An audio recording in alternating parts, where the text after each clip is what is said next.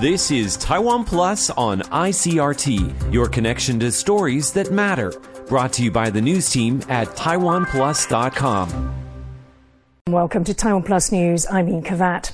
In Taiwan, men born after 1994 must serve 4 months of military conscription.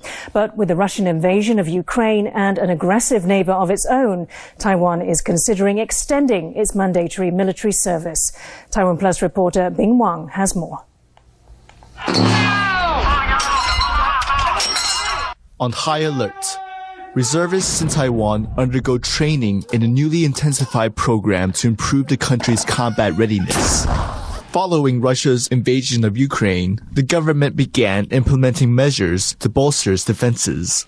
Now the country is debating whether to extend military conscription service from 4 months to 1 year. Some Taiwanese are excited about the prospect. But the debate that's been going on for weeks has raised concerns about when a decision will be made. On Thursday, Taiwan's Defense Minister Cho Guo-zhen offered an apology for a lack of a concrete timeline. In the last few years, China has stepped up its military pressure on Taiwan through frequent incursions into the country's air defense zone. Beijing has also not ruled out a full-scale invasion. That's despite the fact that the People's Republic of China has never ruled Taiwan. But Russia's invasion of Ukraine has now prompted Taiwan's defense ministry to set up a group to study the tactics behind how a smaller country has managed to resist a much larger and better equipped enemy. Perhaps the group will shed more light on whether increasing the conscription time will make a difference in the country's readiness to defend itself. Chris Ma and Bing Wang for Taiwan Plus. Taiwan's economy minister says that the country's power grid is ready to meet peak demand this summer. That's despite a fire last month at a power plant in northern Taiwan and news that a COVID outbreak has delayed work on a new generator at another plant. Minister Wang Meihua's reassurances follow several blackouts in recent weeks, including a nationwide outage on March 3rd attributed to human error. On Friday, the lights went out in parts of Kaohsiung. This time, a squirrel was declared the culprit. Reactions to the Taiwan government's new rent subsidy initiative are mixed, with many questioning its effectiveness. On Thursday, the government announced a massive increase to its program aimed at helping younger people. Eric Gao reports. Out of reach.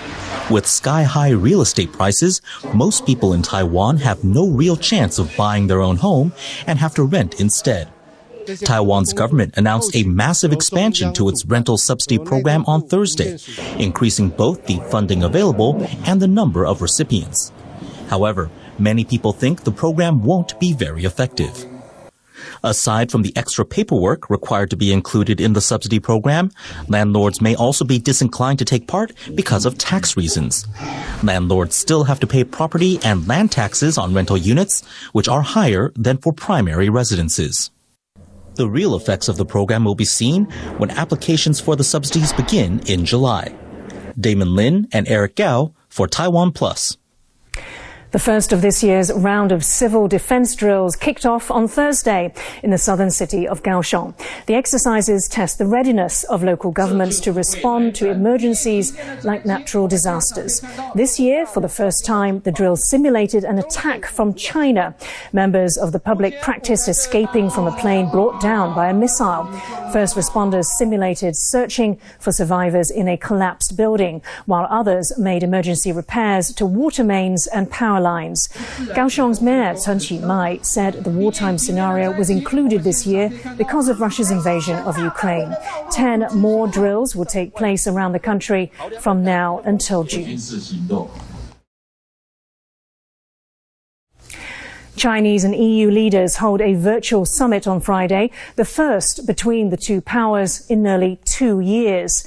The war in Ukraine is expected to top the agenda, but controversies over EU member states developing ties with Taiwan are also expected to hang over discussions. In December last year, Lithuania closed its embassy in Beijing amid worsening relations with China. Many Lithuanian imports have since been blocked from entering China. The EU has since drafted a legal instrument to counter economic coercion from third parties, widely thought to be in response to the Chinese measures. For more on how the discussions will be impacted by the Ukraine war, our reporter James Chater spoke to Max Lin, a political scientist specializing in Chinese-European relations at Taiwan's Donghai University. I won't say it's normal, but the background is very complicated because Russia, they invade Ukraine makes things become even harder. But for EU, they also need the leverage from China because their trade, their domestic market really rely on Chinese cheap products. So they have the room to cooperate, but hardly they can have I will say the real improvement is hard. And what do you think the prospects are of China and the EU finding common ground on some of the kind of key issues of contention they currently have? And I'm especially thinking here of kind of controversies surrounding Lithuania developing closer ties with Taiwan. Europe, now they see Taiwan as a leverage power.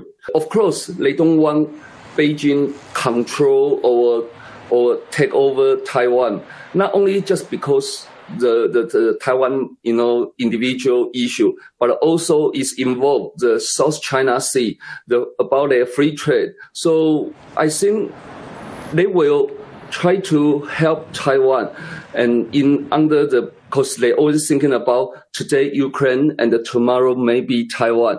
Of course, Taiwan is not Ukraine, but that will inspire them to think. When they work with China, they will think twice before what they do.